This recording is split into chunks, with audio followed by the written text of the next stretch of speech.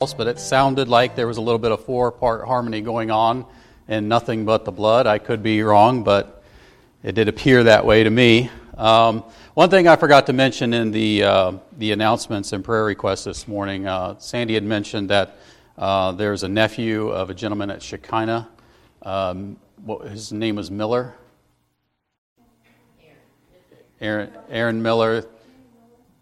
His 8-year-old nephew had a stroke here in the last day or so. So if you would, please be in prayer for that family as they endure and go through that.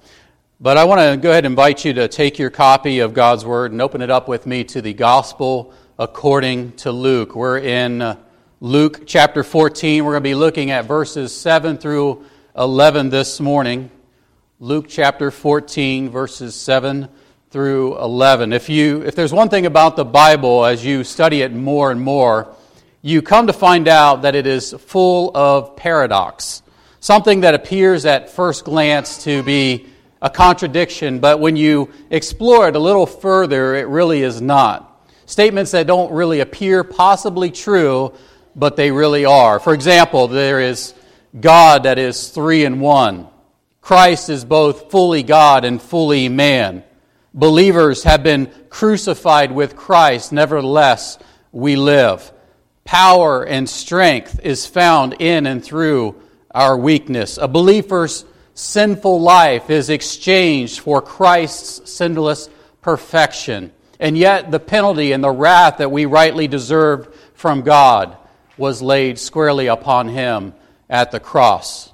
There are these and a great many more truths in the Bible that come to us by way of paradox.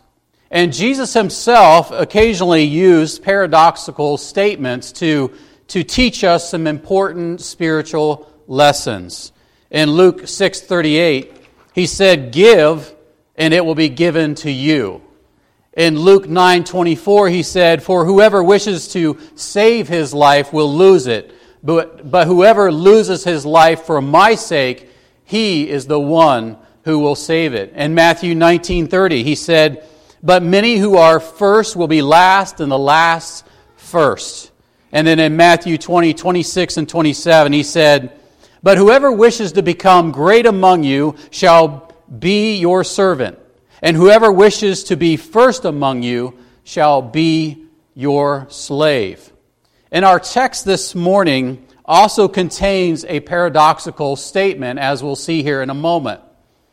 But it might seem to many of us that we could just kind of read over these types of things and sort of glide on over them because sometimes they're just a little difficult to understand. But these paradoxes are here really to help us to grow wiser and godlier, to live more and more like Jesus Christ. And so it's critical for us to not only understand what they mean, but then to apply them diligently in our lives.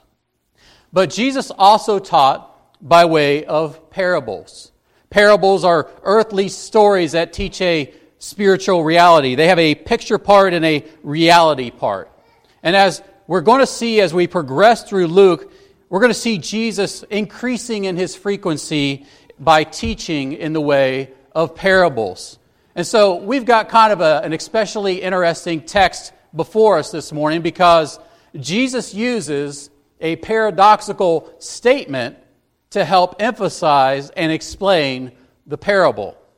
But although its meaning is pretty straightforward and it's pretty easy to understand, the application and the obedience to this is where the rubber is going to meet the road. This is where I think that every single one of us in this room, myself included, if we examine our hearts and be completely honest with ourselves, we would say we have much work to do in this area. And so as we begin to look at this passage this morning, let's pray that we would not only be just hearers of the Word, let's pray that we would be doers of the Word. Let's pray that the Word of God changes us in this area and causes us to be more and more conformed into the image of Christ. Amen?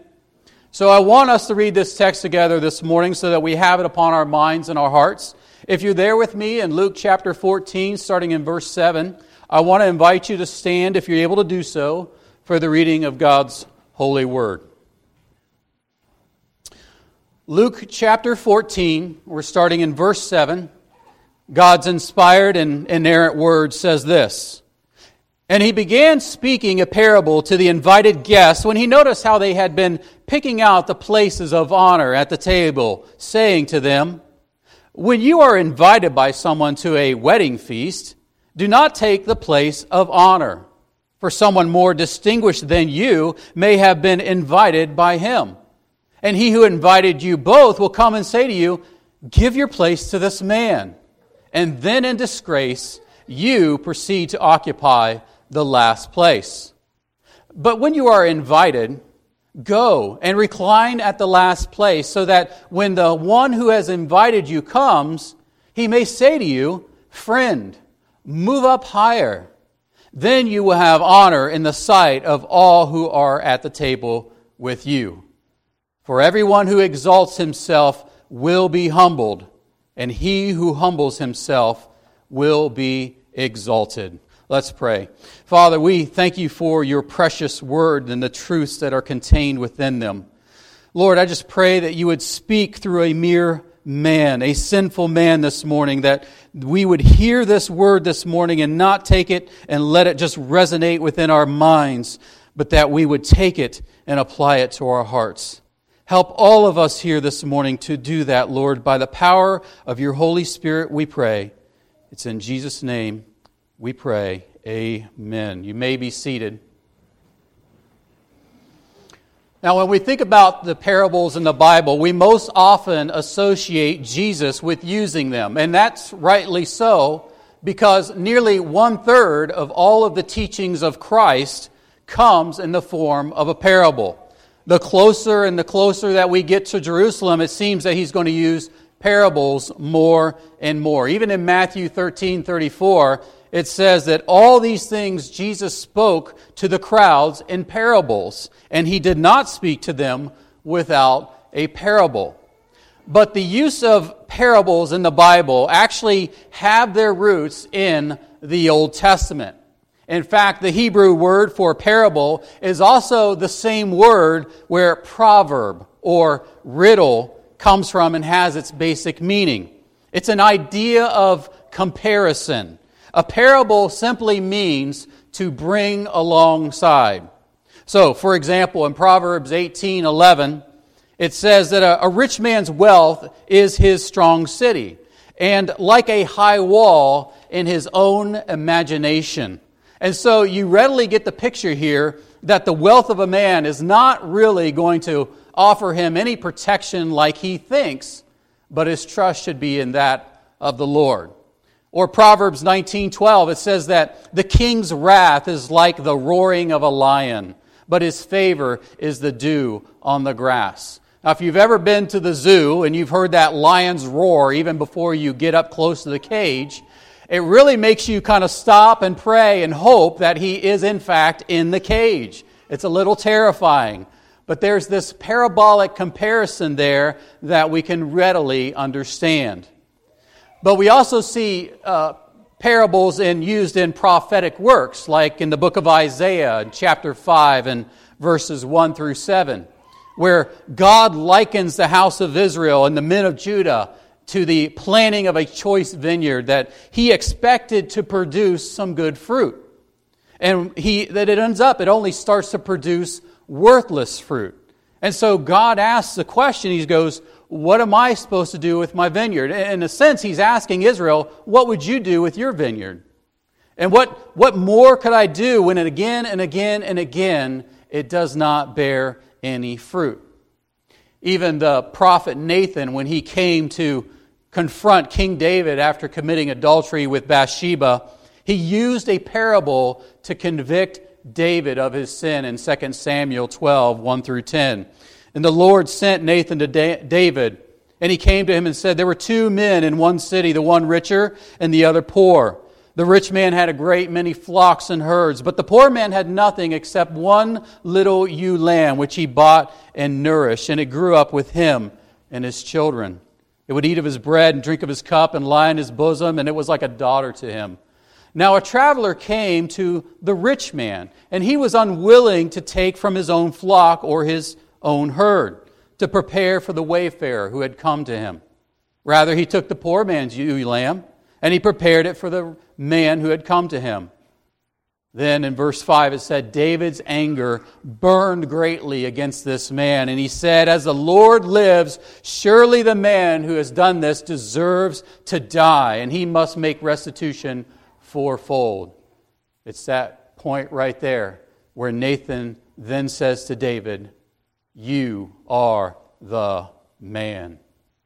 And so the idea or the use of a parable is not just limited to the teachings of Jesus Christ, but certainly no one used them as consistently or creatively or even effectively as Jesus Christ did. And we see that in a prime example in our text today. Now, Jesus' uses of the parable are generally theocentric. And that's just a meaning that they focus on God. They focus on His kingdom and the expectations of the citizens of that kingdom. And so therefore there's often this invitation to change our behavior in order to follow Jesus Christ into the path of discipleship. There should be some spiritual fruit in our lives that comes as a result of listening and obeying what the parable is teaching. And that's true of our text today because it deals with a subject that is near and dear to every one of our own hearts. So I want us to look at this parable a little bit more closely. We're going to look at this under three different headings. Verse 7 contains the issue of prideful placement. Verse 8 through 10 contains the parable of the party. And verse 11 contains the paradox of pride. Don't ask me how those words came to me. They just did, and I decided to use them. So first of all, we have the issue of the prideful placement in verse 7, where it says, And he began speaking a parable to the invited guests when he noticed how they had been picking out the places of honor at the table. Now, we know from the previous account here that Jesus had been invited into the home of one of the leaders of the Pharisees for lunch, and they tried to set him up. They brought in, and they wanted him to break the law by bringing in this man who had been suffering from dropsy. And we said that's edema, that's swelling of the tissue. It's very, very painful to go through, and it typically is an indication that your major organs are failing.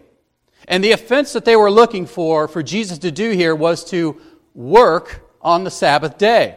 And they had this very narrow and honestly this very callous view of what constituted work on the Sabbath, especially for someone who might be suffering. So for example, think about this. If you are walking along and a wall fell down on top of you, the Pharisaical law said that those who would come to your aid were only allowed to remove enough rubble off of you to check to see if you were alive. Hey, Chuck, you good down there? Right? Just enough to see if you were okay. And if they thought that you were able to survive and make it to the next day when it wasn't the Sabbath, they would let you lay under the rubble. That is how callous they were with doing work on the Sabbath. And so Jesus heals this man with dropsy, and he sends him on his way, and then he confronts the Pharisees about their hypocrisy, and he says to them, Which one of you, having a son or a donkey that falls into a well, is not going to go and immediately pull it out? And not a single person in the room could answer. They all remained silent. And that's because they all knew the answer in their hearts. They would all immediately save their son or even their donkey if it came right down to it. And Jesus could see right through them. And He really exposed them in their religious hypocrisy because they didn't love God and they didn't love their neighbors. It was more of a do as I say, don't do as I do. And Jesus repeatedly showed them the hypocrisy of their man-made rules in trying to keep the Sabbath. But instead of leaving them there in their awkward state of silence and saying, hey, how about those Buckeyes or anything, and letting them relish in the fact a bit about how they were ultimately hypocrites when it comes to keeping the Sabbath, He breaks the silence and He tells them a parable because he noticed something about them when they entered the room. It says that they had been picking out the places of honor at the table. Now, what this is called a triclinium. A triclinium. And if you can picture in your mind a set of 3 couches arranged in the shape of a U, and with a table of food right in the middle of all 3 of them. And the couches aren't like those big fluffy couches you may be picturing in your mind right now, but they were more like a knee-high coffee table that was made of wood, and it was big enough for 3 people to lay out on their bellies with their elbows up in front of them. And then it was covered with a pad, or it might have some pillows where they could prop themselves up and have their arms rest on it. You would never have to tell your kid to sit up again. You'd tell them, lay down, right? But if you can imagine, at the bottom of that U, that is where the place of honor was. The most important guest would sit there so that he could have a good view of everyone that was sitting around him in the U, and it usually was the host of the lunch. It was called the triclinium. It's sort of how we leave in our rectangle tables. The head of the table is typically for the honored or distinguished guest, right? But the bottom of the U, that's where it was at. And then to the left of that spot would be the person who was the second most distinguished guest. And then on to the right of that person would have been the third most distinguished guest, and so on as you go around the U. And so what these guys were apparently doing as they were shuffling their way into this lunching is they were ever so subtly kind of jockeying for a higher and higher position to the top of the U. They were using their seating arrangements to posture and show everybody just how important they really were in trying to get as close as they could to that top of the U. And we've seen Jesus address this with some Pharisees before in Luke 11:43, and he said, "Woe! Woe to you, Pharisees, for you love the chief seats in the synagogues and the respectful greetings in the marketplaces." And so this group that he's eating lunch with is just the same. Jesus knew what their intentions were when they came into the room for a higher position, and they made a calculated move to get up to the higher position of the table. Because their desire was public recognition, and they worked hard to get it. Because it was a kind of a honor and shame kind of world for them. But their greatest desire was not to be esteemed by God in their private devotion, but it was to be esteemed by men in their public reputation. And it was nothing less than pride and selfish ambition. As R. Kent Hughes put it, he said, "Selfishness always reduces the importance of others and enlarges the importance of one's own life." And that's exactly what we have going on here with these Pharisees. And we see this type of behavior, this pride and this selfish ambition all the time, don't we? And sometimes we're even guilty of it ourselves, both in a positive aspect and a negative aspect. We rejoice in our hearts when we do get what we want, and we look down upon those who didn't get it. And then when we don't get what we want, in the honor and the respect that we think we deserve, we grumble and we murmur in our hearts. We see it when siblings fight and jockey for that front seat in the car when it's open, right? And the victor's got this great big smile and grin on his face, and he's happy that he got the front seat, while the other one's in the back seat with their arms crossed and a big old frown on their face, right? We see it when siblings try to outdo one another in serving and giving to their parents and trying to gain more and more of the favor than the other. And then the one starts making accusations and saying, "You're mom and dad's favorite." We see it in the workplace when there's that one guy who just goes over the top and he tries to smooth talk the boss all the time. He volunteers for any and every extra duty there is possible, no matter how much it's going to overload him, just to try to outdo all the other workers and hopefully get a promotion. We see it when people rush in to get on the airplane first, right? In order to try to grab a better seat or to have some overhead space for their carry-on luggage. We even see it within the church. When people try to maneuver for better positions and they start to stroke the denominational heads and the ego on social media and trying to get maybe a comfy executive position or somehow move up the ladder in religion or something like that and show everyone how esteemed they are. And sometimes, conversely, in the local church, we see it when people don't get the recognition that they think they deserve. And they feel there's nothing greater for them to do and there's no title for them to have. And a lot of times then, they simply just leave. And we're guilty of this same sin ourselves when we actually do get the advantage or the thing that we wanted. And we secretly rejoice in our hearts about the downfall of our rival. It is nothing more than sinful pride. Pride has been called the chief of sins and is foundational to every other sin. It is the sin that apparently Satan had committed that caused his fall before the creation of man. In Isaiah 14 it says, in trying to exalt himself and making himself equal with God. And it's the warning that's given to pastors and elders in 1 Timothy 3:6, so that a new convert shouldn't be placed in that position lest he become conceited or excessively proud of himself and fall into the same condemnation as the devil.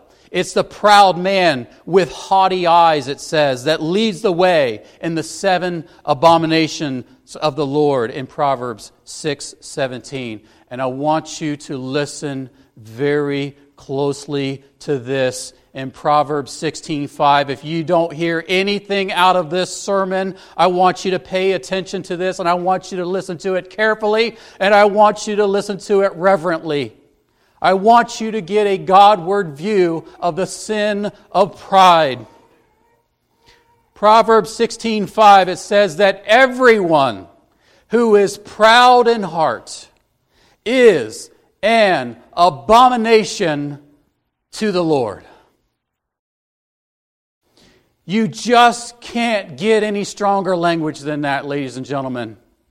Pride is serious business, and God will have none of it. The proud of heart is an abomination to the Lord. Brothers and sisters in Christ, we must make war on pride. We must not let it reign in the least bit in our hearts. We must fight against everything that is pounded into our brains from Monday through Saturday that the world tells us that we need to affirm in ourselves in terms of selfish ambition and pride. Because pride is a thief. It will rob you of your joy and is contrary with every fruit of the Spirit. In terms of love, pride says, I'm to love myself more than anyone else, and I'm the only one worthy of affection. For joy, pride says, my happiness is more important than your happiness, and my happiness lies in seeing myself exalted over you. For peace, pride causes us to lash out at one another and get angry at those who stand in our way, and it always hesitates and then ignores asking for forgiveness. For patience, pride resists any and every inconvenience. Pride says that my time is more valuable than your time. For kindness, pride says it causes us to lose sight of the legitimate needs of others and says, I'm in my state of life because of the hard work and my own doing, and that in turn leads to a lack of sympathy or indifference. For goodness, pride says, you are not worth my benevolence. And it always leads to a lack of compassion and mercy. For faithfulness, pride lies to us and it says, you know what? Self-reliance is the only way that I'm going to make it through life, and it leads to prayerlessness and a lack of dependence upon God. For gentleness, pride justifies our harsh words and our unrestrained dealings with others and other people, even if it means that we were wrong, and it leads to harshness.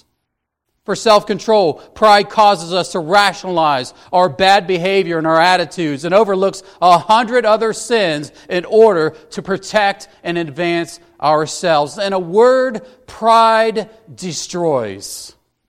In fact, Proverbs 16:18 attests to that as much, and it says that pride goes before destruction. But Jesus says we should have nothing of that. That should not ever be the mark of a follower of Jesus Christ. And so to illustrate his point, he tells them a parable. In verses 8 through 10, he says, when you are invited by someone to a wedding feast, do not take the place of honor, for someone more distinguished than you may have been invited by him. And he who invited you both will come and say to you, give your place to this man. And then in disgrace, you proceed to occupy the last place. But when you are invited, go and recline at the last place, so that when the one who has invited you comes, he may say to you, friend, move up higher. Then you will have honor in the sight of all who are at the table with you. So here Jesus picks a major event in any town where this wedding celebration might last for days and days or maybe even up to a week. And he's basically telling them, don't go in and presume a place of honor. Or in other words, what Jesus is saying is here, he's saying, don't come walking into the door thinking you're hot stuff and stroll to the front. Because if you do, instead of getting the feeling of pride that you so desire, what you may be taking is the walk of shame. Now, it's very well likely that Jesus had in mind Proverbs 25, 6, and 7 when he spoke these words, because the Pharisees would have been somewhat familiar with the Old Testament where it says, do not claim honor in the presence of a king, and do not stand in the place of great men, for it is better that it be said of you, come up here, than for you to be placed lower in the presence of a prince. Now, this may seem like some very practical earthly application here, and it probably is, right? It's probably good practical advice that you don't go to a wedding and you go and sit yourself down on the stage with the bride and the groom when you're invited and then get later told to get down. You're not supposed to sit there. You're over there by the door to the kitchen, right? But this is not just a lesson for these guys on etiquette. This is not a lesson on how to be a better hypocrite 101. But there is an eternal principle, spiritual principle here that Jesus is trying to teach on the kingdom of God. And the principle is this. In order to get to the kingdom of heaven, it's not going to be related to how we pridefully push our way to the top, but it will be solely dependent upon the graciousness of the Lord of hosts if we come before Him humbly. And whatever seat that we are given in heaven will only be because of the graciousness of the Lord Jesus Christ. For by grace you have been saved through faith, and that not of yourselves, it is the gift of God, Ephesians 2:8 tells us. People who think they are good enough and do good enough deeds and all that to get into heaven on their own merits and are pridefully depending upon themselves for salvation will in the end be humbled. Lord, didn't we not cast out demons in your name? Didn't we do all these wonderful things in your name? And Jesus will say to them, depart from me, for I never knew you. That's why Jesus said in the very first beatitude in the Sermon on the Mount in Matthew 5:3, it said, blessed are the poor in spirit, for theirs is the kingdom of God. Those that realize that they are spiritually bankrupt. Those that know the depth of their sinfulness within their own hearts. Those that know of their own lostness and know that they are dependent solely on God's graciousness in salvation will see the kingdom of God. It's what the hymn writer Augustus Toplady tried to capture when he wrote the words to Rock of Ages. Nothing in my hand I bring, but simply to the cross I cling. And then lastly, we see the paradox of pride in verse 11. Verse 11 says, for everyone who exalts himself will be humbled, and he who humbles himself will be exalted. In other words, what Jesus is saying here is that in order to go up to glory, we must first go down to humility. we must decrease so that He might increase. In a word, we must put on ourselves the opposite of pride, and that is a cloak of humility. 1 Peter 5:5-6 says this, "You younger men likewise be subject to your elders, and all of you clothe yourselves with humility toward one another. For God is opposed to the proud, but gives grace to the humble." So here, first of all, we see that this humility is one that we should have between our fellow man. Right? And then in verse 6 it says, "Therefore, humble yourselves under the mighty hand of God, that He may exalt you at the proper time." So then there's that humility with which we should have before God. J.C. Ryle said that humility is the queen of all graces. And Charles Spurgeon said that humility still remains the rarest of jewels. So what Jesus is teaching us here is that the pathway to exaltation is through humility. The road to heaven is paved with stones of humility. I want to read a quote from Jonathan Edwards on humility because I felt like he said it far better than I could. But he said this, quote, "A truly humble man is sensible of the small extent of his own knowledge and the great extent of his ignorance, and of the small extent of his understanding as compared to the understanding of God. He is sensible to his weakness, his little strength is, and how little he is able to do. He is sensible of his natural distance from God, of his dependence on Him, and of the insufficiency of his own power and wisdom, and that it is by God's power that he is upheld and provided for, and that he needs God's wisdom to lead him and to guide him, and His might to enable him to do what he ought to do for Him. He is sensible of his subjection to God, and that God's greatness does properly consist in His authority, whereby He is the sovereign Lord and the King of all. He is willing to be subject to that authority as feeling that it becomes him to submit to the divine will and yield in all things to God's authority. Let all be exhorted earnestly to seek much of a humble spirit and to endeavor to be humble in all their behavior towards God. Seek for a deep and abiding sense of your comparative lowliness before God and men. Know God. Confess your nothingness and ill desert before Him. Distrust yourself. Rely only on God. Renounce all glory except to Him. Yield yourself heartily to His will and to His service, and avoid an aspiring, ambitious, ostentatious, assuming, arrogant, scornful, stubborn, willful, leveling, self-justifying behavior. And strive for more and more of the humble spirit that Christ manifested while He Himself was on earth. Beloved, we must make war on pride in every aspect of our lives. We must cry out to God and ask Him for the gift of humility. And I want to tell you, one of the most dangerous places to have pride is in this pulpit. I look out at all your faces and don't think I'm tempted to look and say it's all because of me. Don't think that when I hear feedback from a sermon that I'm not tempted to say, "You did a good job, Matt. Nice job." Pride is everywhere.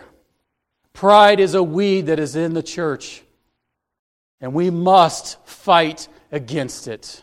We must cry out to God to give us the gift, the precious gift of humility. Because the only way to the kingdom of God is by humbleness and being contrite and being meek. But what a joy it will be for you as a believer in Jesus Christ when you enter into the joy of your Master and He looks down upon you with great affection and He says to you, "Friend, please, come up here and move higher." Let us pray for the gift of humility. Let's pray. Oh, Father, we thank you for your word. We thank you how it shapes us and molds us into the conformity of Christ. God, let it work deep in our hearts, digging up rocky soil and breaking it free so that we may have tender hearts before you. God, help us never to let pride get a foothold, but help us to put on a cloak of humility. Lord, help us in this endeavor. It's only by your power and strength that we can do this. Let us be watchful of our hearts for pride. We pray these things in the precious name of your Son, Jesus Christ. Amen.